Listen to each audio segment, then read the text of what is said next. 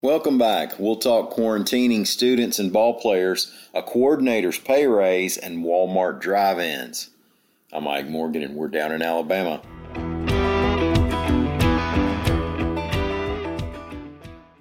Fall classes are set to begin over the next couple weeks, and the University of Alabama is freeing up dorm space so it can quarantine students who test positive with COVID-19, reports AL.com's Michael Casagrande. The Board of Trustees voted to rent 252 apartment beds at a cost of $1.2 million so they can use space at Bryce Lawn and the Highlands. There will be 450 beds for students who test positive after they arrive at school. If on-campus students live within 2 hours of campus, they'll return home if possible. And students who live off campus who get sick are required to quarantine themselves where they live.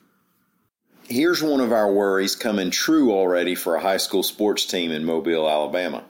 St. Luke's Episcopal's entire varsity football team will be quarantined for 14 days, reports AL.com's Ben Thomas. And that's 39 players. They've stopped practicing and won't get back to it again until August 17th.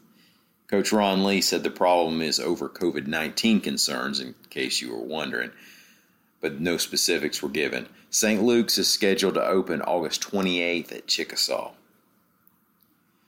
One way to persuade some of your assistant football coaches for jumping at the first head coaching job offer that comes along might be to throw them a couple $1 million. It's worth a try, right?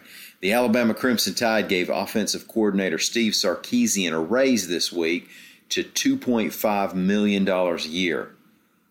Last year he struggled by on $1.65 million. You get tired of Vienna sausages trying to live like that. But after his name surfaced in some reports about job searches at Colorado and Mississippi State, Sark will settle in at a much more comfortable $2.5 million. That ties him for the top salary among the nation's assistant football coaches, with Auburn defensive coordinator Kevin Steele.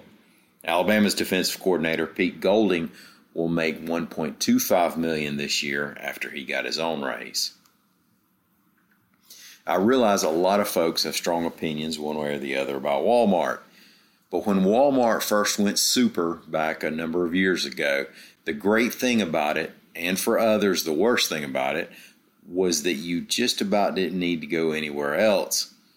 Raise your hand if you've ever done an entire year's worth of Christmas shopping in one trip to Walmart. I'm speaking to a very narrow group of us now. But you could go on December 1st, get decorations, a tree, Christmas cards, gifts for everybody, turkey, and dressing. It was an amazing thing at the time. So it's an achievement when they find yet another way to get you to pile the kids into the truck and go to the Walmart.